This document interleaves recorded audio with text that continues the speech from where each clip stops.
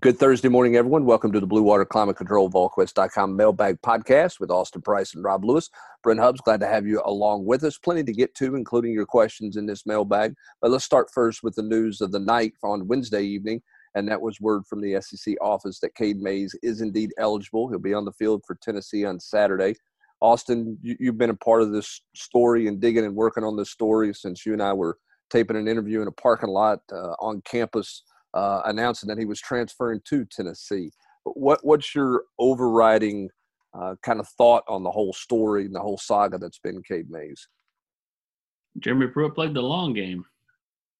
I mean, it's not like he went and tampered with Cade, but I mean, he played the long game by, not going in the tank when Cade, met with him at Catholic. Very few people know Jeremy Pruitt drove to the Mays household that evening because it still being the day that he had his quote in-home visit, he could still try to he could go still see him. He drove down there. They have a gate. He buzzed. No one answered. Still not deterred. Recruited Cooper the same exact way that he would have if it was anybody that he coveted. And little did he know that Cade Mays would actually want to come back home. And the last few months, I think that not only Cooper and Cade have gotten extremely close, but I think, the Coach Pruitt's gotten close to the whole family, and I think the fact that Kevin told me tonight, hey, we knew when we left Georgia that Cade may not be able to play this fall. Cade knew that. He knew going in. So, I don't think that the fact that it took a while to get an NCAA ruling, then once he did get cleared or once he got turned down, then he had the appeal. Then when he got cleared, he still had to wait on the SEC. I don't think that ever bothered Cade or the family because they knew all along there was a possibility he wouldn't play.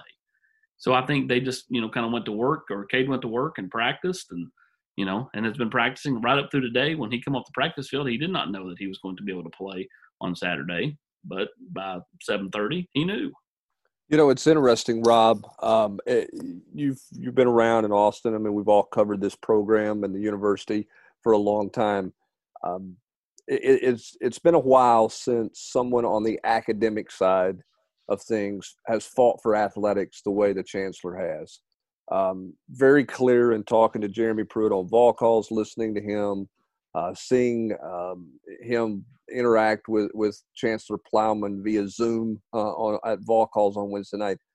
The respect that's there and the relationship that is there is something that has been talked about that's been missing at the University of Tennessee for a while. Really, really fascinated to see that and how, quote, aligned the two sides of campus seem to be right now. Maybe for the first, as aligned right now as they've been since Joe Johnson was the president of the university. When did he leave, Albert? How long has that been? Too long. I mean, a long, long time. It's been 2 decades, right? Close to it, yeah. I started in 2002, and I'm pretty sure he was gone, and I think they had an interim at the time. But anyway, it's never been like this. Yeah, Peters.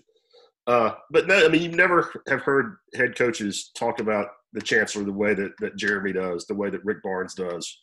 And it's, I'm not saying she's not a shill for athletics or anything, but she gets the importance of athletics out of school like Tennessee, what it can do to you. I mean, what do you think it's done for Alabama over the past 15 years?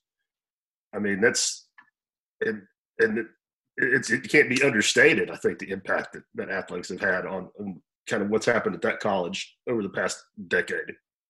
Yeah, and it's not window dressing that her involvement in kind of working the league office in terms of trying to get the waiver and getting all that done. I mean, she was the first one at the University of Tennessee to find out that Cade Mays had won the waiver, had gotten the waiver.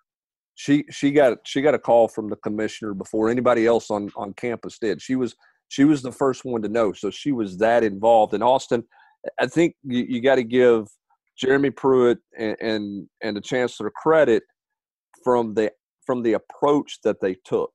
Yeah, they never roasted anybody. They never roasted anybody. They just simply talked about what's real, and what's real was they're in the middle of a pandemic. Eligibility don't count. Common sense says everyone. Not again. It's not a Cade deal. everyone should be allowed to play. Yeah, and she certainly did a lot with the mental health side of things and talking about that, and working together as they're supposed to for common sense to prevail is what happened. So Cade Mays is eligible. Does he immediately go to the starting lineup Saturday? I mean, if he doesn't, don't you think it's just window dressing? Yeah, he'll be in there the second or third series. Don't you remember Trey didn't start last year? He didn't. That's right. He didn't. He came in the second series, and then he never came back out. I mean, more importantly, is where is he going? Is you still think tackle, AP? I think right tackle. Yes. That's where they've been working at him a lot lately. They feel like they really got two solid guys at guard, and I think they're trying to shore up a weaker spot at right tackle. And again, I think Darnell's still going to be really good. I just think he's got to continue to learn. And it's not a slam on a sophomore that he's not arrived yet. Right. Now, and that he might get bumped out of the starting lineup by a guy who's played 3 years in the SEC. At a high level in the SEC in Cade Mays. It's not like Darnell's been recruited over for somebody else. You know what I mean? I mean, this is a guy who's got a ton of experience. And Pruitt said earlier this week that both his tackle positions were inconsistent against South Carolina. That was the two positions on the offensive line that he was, quote, critical of when he reviewed the game tape and met with the media on Monday. Well, and let's face it, I don't think Jameer Johnson's going to be playing this week because he's got an ankle. And so, Wanye will be at the left tackle. But, I mean, who's to say that Darnell – doesn't help Wanye with the left side. Or, I think they got multiple options. Point is, Cade's going to play. He's going to play a lot. Does he start? Probably. I mean, we're taping this on Wednesday night at near midnight. So I'm going to say right now it's probably not been decided and probably won't be decided till either later tomorrow or Friday. All right, let me ask this question before we get to the mailbag questions. How much better does he make this offensive line? Makes him a lot nastier. I think he makes him a lot better. I mean, we're talking about – I think we could all agree that Darnell's a solid player with tons of potential, but he's not Cade Mays right now. I mean, he's not somebody that, played in the national playoffs, played in an SEC championship game and held his own against, the big boys. Yep. Yeah, didn't start in the Sugar Bowl. Yeah. So – Cade Mays is eligible, and Tennessee's better for it. I think we all agree with that. All right, let's jump to the questions here in the Mailbag Podcast as we jump into UT Sportsman 16. Is Tyus Fields the J.J. Peterson of the secondary? And recruiting question, more likely to sign with Tennessee, Terrence Lewis or Amarius Mims? Let's go with the recruiting question first, AP. Who are you taking there, Lewis or Mims? Man, that's a good one, isn't it? That is a good one. I think Terrence Lewis is going to have, I still think he ends up signing with Tennessee. I may be naive to that. It's not like some 100% slam dunk. I just think that he's been committed for so long. He's been, the last couple of months, I think, really solid. And again, Terrence Lewis is not the one quoted out there. Terrence's dad is. Well, not every family dynamic's the same. So it's not always, well, mom or dad wants me to go there, so I'm going to go there. So, we'll see. But I still think Terrence Lewis is who I would probably take. But I think their chances with Mims are solid. I mean, again, not a locked-in deal, but I think that Tennessee has positioned themselves extremely well there for where they're at between them and Georgia. And then the second question, you can't compare the two. J.J. Peterson was the highest-ranked player in that class that Jeremy Pruitt signed, and Tyus Fields is nowhere close to that. So, no, I think that it would be, if you're talking about, in the bust word, it's J.J. Peterson way before it would ever be Tyus Fields. But Tyus has got to learn to be more consistent and be a lot smarter on and off the field. And go ahead, I would toss in with Lewis. That's one where the dead period's helping Tennessee, I think.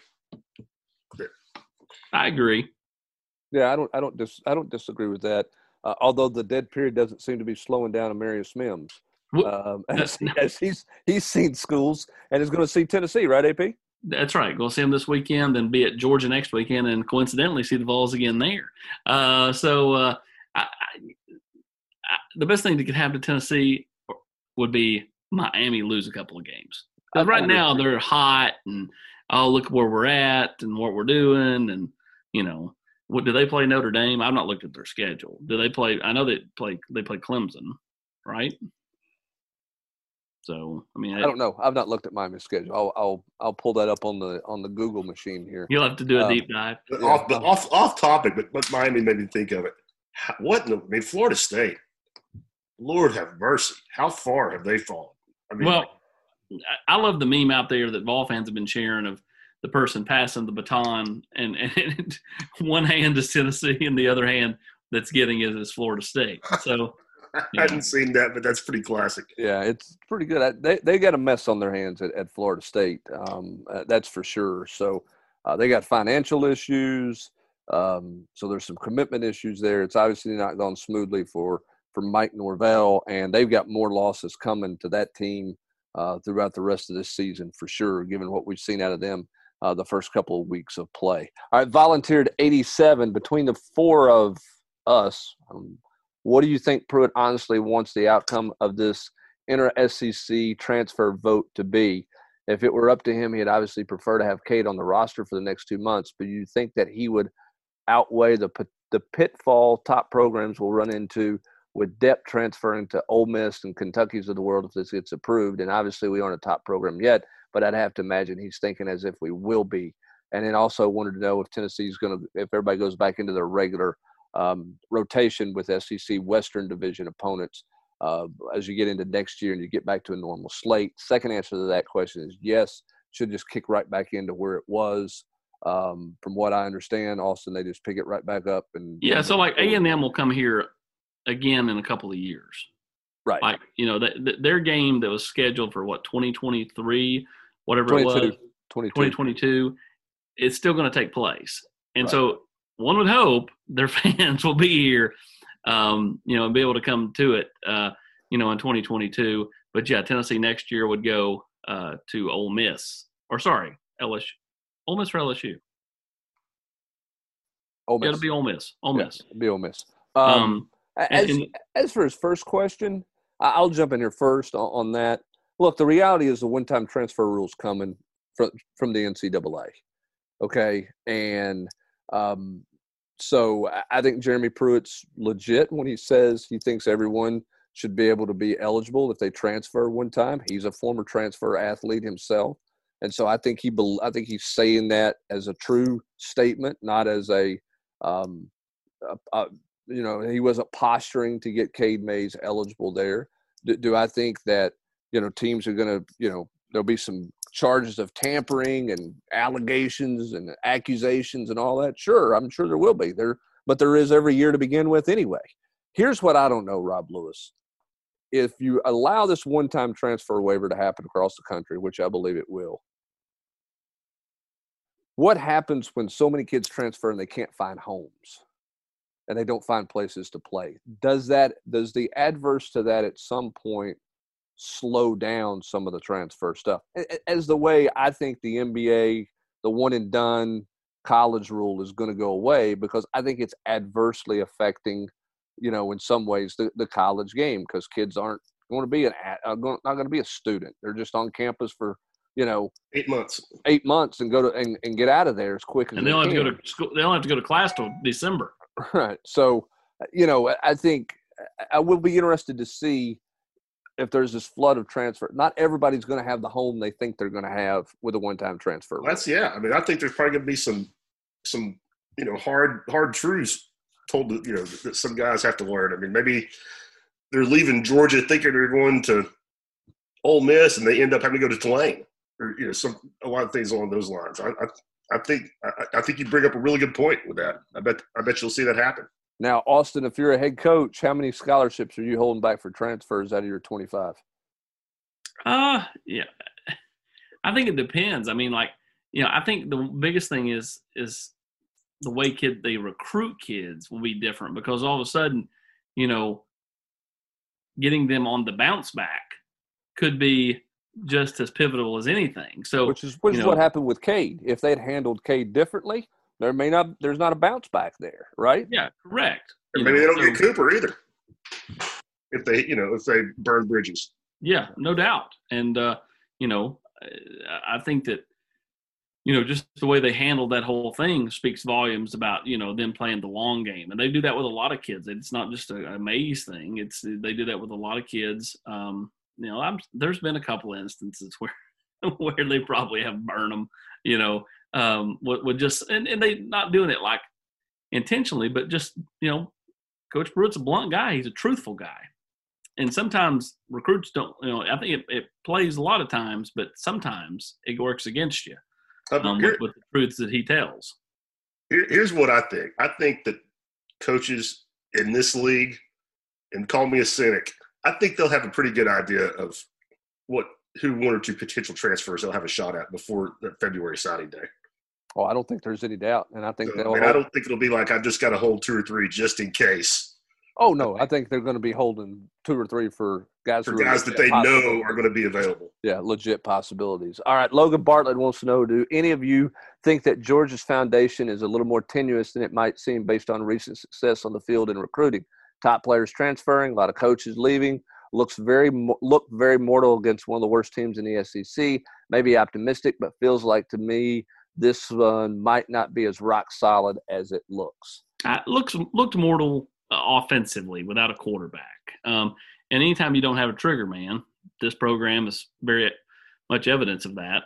You can be very pedestrian. Luckily, their offense, luckily for them, their offense, got, bailed out by their defense, which balled out in the second half and got turnovers that led to points and pick sixes. And, I think Georgia's fine. I think that some schools, Tennessee, Alabama, Auburn, South Carolina, those schools that are recruiting against Georgia can use all that to their advantage, though. Hey, look how many people are leaving.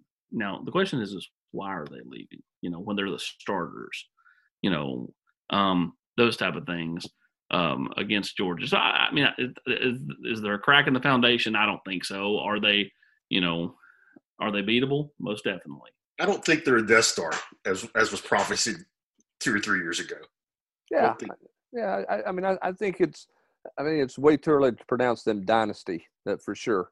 They're a good program, and they're on. I'm with Austin. They're on solid footing, but there's certainly some things that teams will recruit against them, particularly the transfer stuff that's been going on with them. So I just think that's part of the recruiting process that everybody goes through. All right, Bassmaster of all. After all the talk about Tillman in the preseason, are you surprised he wasn't a factor on Saturday? I'm surprised he didn't get a target or 2. I didn't think he would have some huge game in the opener. I think part of the thing with Tillman, and Austin, correct me if I'm wrong here, I think his name surfaced as a guy who was having a really good camp in part because he was out there every day, whereas a lot of those freshmen missed 2 weeks in quarantine. So I think the fact that he was out there every day and got all the extra reps he was getting helped him have a good camp. But at the end of the day, there's some guys who are athletically better at the receiver position than probably Tillman is. Do I think Tillman's got a place at receiver and will be a factor to help us, throughout this season? Yeah, but I don't think any of us on here projected him to be a superstar, right? What would you equate him with? Well, how would you compare him? Like a Bobby Graham type impact guy? Yeah, I think that's a great comparison. I think that's a great comparison. I really do. I think that's a good way to kind of assess where he is. He could be a 3, and be a guy who works the middle of the field and those things. So I think that's the 1999 Memphis game. Luckily for Tillman, they do wear orange on orange, but there's no homecoming this year and there's no Memphis on the schedule. That's exactly right. All right, C-Web 82. Cheney called less than 10 design run plays. Chris Webber? Yeah, timeout, Chris. Cheney called less than 10 design run plays in the first half versus South Carolina, just shy of 20 design run plays in the second half. What are your thoughts on this, and do you expect this trend to continue? Go ahead, Brent. This is your hill. Go ahead. I'm going to stand on this one. And Rob's with me on this one, I think 100%. Oh, totally. I think everybody is. Yeah, I think Jim got pass happy midway through the first quarter. I think he had pass happy. No, I think there was a couple of negative run plays or run plays that didn't produce yardage, and I think he decided, hey, we can get behind them, but we can get open. We'll just throw it every down. And then I think they came out of the locker room at the half, and after looking at things and some discussions, I think it was very clear that he decided he wanted to run the football, and then he went run the football and dominated some people. They have to run it more than they did in the first half against South Carolina if they're going to have a chance to beat teams better than them. If they're going to pull upsets, they've got to run the football more effectively. They've got to commit to running it more than they did at South Carolina. I was stunned. I mean, when you think the strength of your offense is this veteran offensive line, and you got two quality tailbacks, that first half really, really surprised me. And then were there 7 design runs in the first half? Yes, 7 called runs. There were 7 on the opening drive of the second half when they went down the field and scored. Yeah, I thought Ty looked good. Yeah, I did too. I mean, I thought Ty Chandler looked a lot better. I thought he ran with a little more conviction. I thought he was more decisive. Looked like he had a little more wiggle to him as well. I just think he's got to have more touches. I think Grade's got to be more involved in the passing game.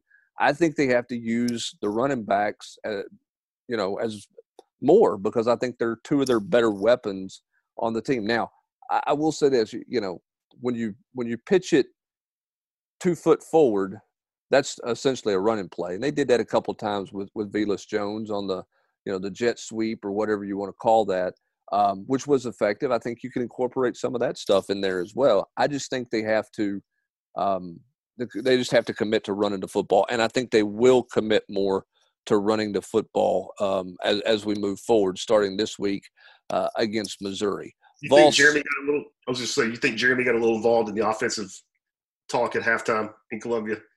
I think there was a reason they came out and ran the football the way they did to open the second half. Yes, I did too. I mean, I think there was a conversation that took place there about, hey, we need to be balanced, and running it, calling 7 tailback runs in the first half is not nearly the balance that you need. So yes, to answer that question, he just didn't call plays like he did 2 years ago when Tyson Helton was the quarterback or the offensive coordinator. No, but apparently he called some defensive plays, and they didn't work very well against South Carolina. So he said Wednesday night on ball calls, when asked about over the middle stuff, he said, "Well, there's probably 4 or 5 calls we got to have back on defense, and those were my calls." Speaking of that, man, I mean, nobody asked about it, but I was really impressed with Jeremy. I thought he gave a great example of why the kids love him tonight. If you guys heard him when he was asked about the long snapper position and Will Albright.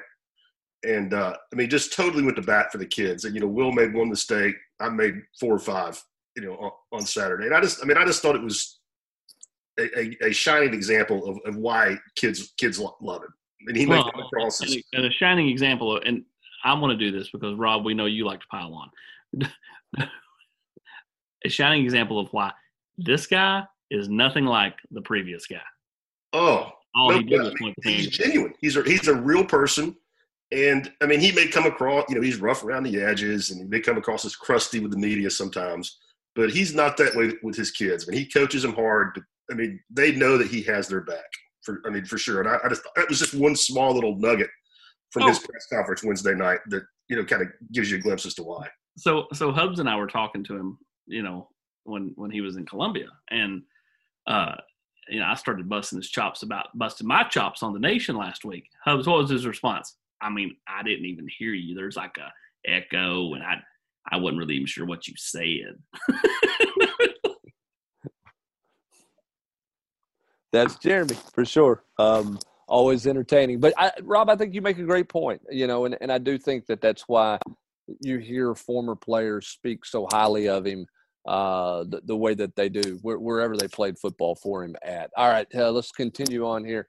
Vol 6868. How much does how much will the Tennessee Georgia game be a deciding factor for Mims, and how much does that game matter for Green and TID? AP. I don't think any game particularly matters. It's just showing that you're taking a step as a program. Now, yeah, it helps if you win, but just because you win doesn't mean they're going to get Amarius Mims or Nyland Green or TID or Smile London. So, I think that it only helps you if you do win. I don't think it's a killer, if you lose, but you sure don't want to lose in a way that it hurts you. Like, you want to be competitive in the game. So I think that, ultimately, if Tennessee can go out and perform like they hope, then they're going to be competitive or possibly even pull off a road win. Yeah, I think you have to. I mean, I think that it doesn't help you. It's hard to help yourself in that situation, but you can hurt yourself if you're uncompetitive. All right, sticking with recruiting, Austin, which high school player in Memphis is needed most at Tennessee in the 22 class? May not be the best player, but who's the player of greatest need out of Memphis in that class? Well, it's Walter Nolan. I mean, he's the best player and the one they need the most. I mean, he's the game changer. I mean, when you're talking about, whether he ends up the number one player overall when it's all said and done is irrelevant. He's a top 5, top 10 player. When you have those in your state, you better land them, even though he's not technically from this state originally. Tennessee's positioned well there with Walter because of Marlon Walls, who's his head coach. Clemson, LSU, they're also factors. Alabama, I'm sure, will be a factor at some point. But if you're talking about like who can have an impact on others, I think that's kind of where he was going there. I would lean Dallin Hayden because Dallin is close with Cam Miller, a kid you covet. He talks all the time with Ty Simpson. He talks with Jordan James and Isaiah Horton because they're all on the same 7-on-7 team. So thus, I would say Dallin Hayden if you're talking about just like who can have the most pull around him. But who's the best player? It's definitely Walter Nolan. Professor Shotgun, what happened to Balen Buchanan? What should we expect to see from Key Lawrence this year? Balen's got he's got spinal stenosis, which is a narrowing of the spinal column. He's not been medically cleared to play. I think you're going to see Key Lawrence on special teams and continue to grow into the secondary. A little bit surprised he did not get an opportunity on defense Saturday night, but I think you'll see that moving forward with him. Florida FL Dobbs VFL. How is this conference viewing the 4 out-of-division games when it comes to crowning divisional champs? With all 10 games, will all 10 games count equally in weight of wins losses in terms of winning your division? And does the SEC have a solution in the case of a tie? The commissioner said 10 days ago they do not have a complete solution in the case of a tie, that they got things in place, but they have not ironed all of that out yet. And yes, all games will count equally. Well, I mean, don't you think it's going to depend on where Alabama and Georgia are in relation to how the tiebreaker needs to work out? So they won't know until December. Until to get both of them in the game? Is that what you're suggesting, Rob Lewis? What about the Gators? The Gators factor in there as well, right? Whoever wins between whoever's on top between Florida and Georgia in the East, but Bama is a constant. With this year's personnel, do you think, Austin, this defense is more suited to run a 4-3 instead of a 3-4? Yes. Doesn't Tennessee run basically a 4-3? I mean, how many times do you see them in a 3-man front? Yeah, I mean, like at one point the other night, they had 4 guys with their hands on the ground. I mean, like it's kind of, a play-by-play basis, in my opinion, because they throw different things at them with different packages, with different personnel. They end up with 4 guys along the defensive front, more than they have 3 guys on the defense. Somebody's standing. Yeah, somebody may be standing up, but there's 4 guys there. They're in a 4-man front more than they're in a 3-man front. Prowler package. Who ends the season playing more snaps? Beasley, Peterson, or Morven Joseph? I'm taking Morven Joseph. Oh, I don't think it's close. Yeah, I'm with you. I don't think it's close in there either. AP, did that feeling of a commitment in the next month that you mentioned in chat feel more like a 21 commitment or a 22 commitment? Jordan James just announced his Final Four. Any rumblings of potential visitors coming up on their own this weekend that can be discussed publicly? Yeah, Tennessee's trying to get guys in. I mean, we know Dylan Brooks is trying to make it up. We know Amarius Mims will be here. Tennessee's trying to get as many guys. I think it's more of a player-led thing than it is Tennessee-led thing. But obviously Tennessee would be knowing those kids are coming in town. Much like Georgia knew that all those kids were coming in town when they came in town. So as far as that commitment, I don't know. Yeah, it's just a feeling. It could be gas hubs. It could be gas. More than a feeling. I mean, the kids can hang out with players, I guess, right? Yes.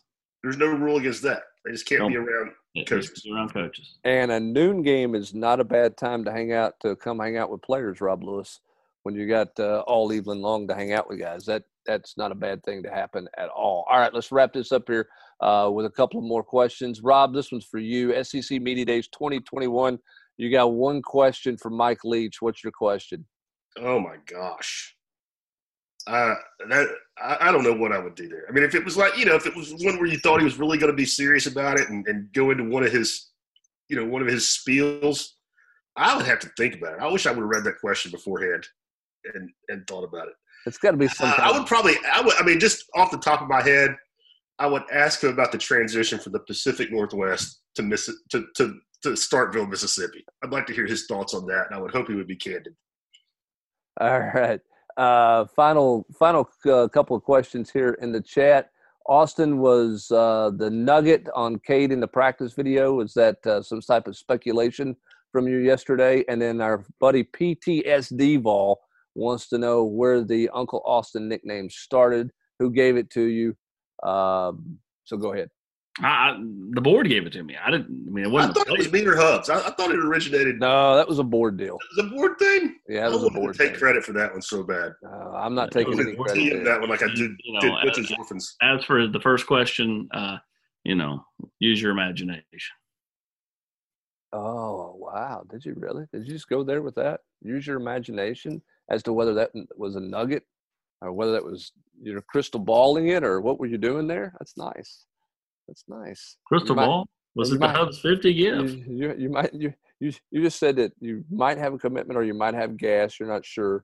And let everybody else know, hey, it's just up to, maybe I was saying something, maybe I wasn't saying and speaking of Austin tantalizing people like that, he just reminded me of it. How out of character was it for the Hubbard to tweet the Hubs 50 cent gift last week on the way to Columbia?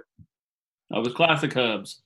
It caught me way off guard. If anybody thinks that I tweeted that out, they've lost their mind. I said, Hubs, give me your phone. Yeah. Oh, really? I'm just now learning about this. It was like your child. It was like your child taking like 75 pictures of your phone or something. I'm glad. I'm relieved to know that because I saw that last Saturday. I said, watch the play this gets on Twitter, and we're driving back to Asheville, and at like 2:30 in the morning, where he's riding the day after. And I don't know how to use decimal places in my math, but that's a whole different story. Go ahead, AP. And you moved the decimal place 2 points to the right. He finally gets done, and he's looking at his phone, and he's seeing all the DeAndre Johnson love that he's gotten throughout the game. And then he pulls back up the tweet from earlier in the day, and he goes, "Man, this thing's got like 400 or 500 likes." I'm surprised it wasn't 4,000 or 5,000. Yeah. I mean, at the end of the day, AP, Hubbard, you need to be like Pruitt and let AP manage your social media accounts. You have 500,000 followers by Halloween. There's no telling what he would do to my phone. It's a little bit scary, so I'll lay low on the Twitter sphere. But I did not drop the 50 cent, but AP did, and it worked out fine. Particularly in light of the fact that, I mean, DeAndre Johnson did show up and have a pretty good game, AP. I told you, Hubs. You had that your I can't write that one's over. I can't write that. Run out on that one 2 days ago. I can't add a quarter. Or I'd vote against AP on that one. I think you can stick your chest out all season. Well, I don't know about AP's just mad he didn't pick him. I give him credit. You can stick your chest out until he has a game where it's like, ugh. I'm telling you, this game this week is not the greatest setup for him. I'm cheering for him to have another big game so I can go, Hubs, you had no faith in him that he could put back-to-back games together. Oh, the grief that you give me. Hey, let me tell you about our good friends at BlueWaterClimateControl.com. If you're, this time of year, you got to have the air conditioning on in the afternoon, unless you're in my house, then you just have the heat on all the time. Or you wear, bundle up in your winter gear. You don't think I won't be in my winter gear on Saturday at Neyland Stadium. But anyway, for your heating and air needs, you need to check out our friends at Blue Water Climate Control. You can find out more about them online at BlueWaterClimateControl.com. You can give them a call at 865-299-2290. You can book an appointment online for whatever your needs are. If you just need to have your system evaluated, if you just need to have a tune-up, if you have a repair need, whatever it is, they can take care of it. They're going to send a technician out to check it out, not a salesperson. You're going to get what you need, exactly what you need. They're not going to over give you more than you need or try to get you to buy more than you need. Just whatever it needs, whatever you need to get your heating system and air conditioning system working for you, they're going to take care of it. So give Jeremy and his staff a call at Blue Water Climate Control. Again, check them out online at bluewaterclimatecontrol.com or on Twitter at H2O_climate. That's going to do it for this mailbag edition of the VolQuest.com podcast. For Austin Price and Rob Lewis, I'm Brent Hubbs. Thanks for joining us. Have a great rest of your Thursday, everybody.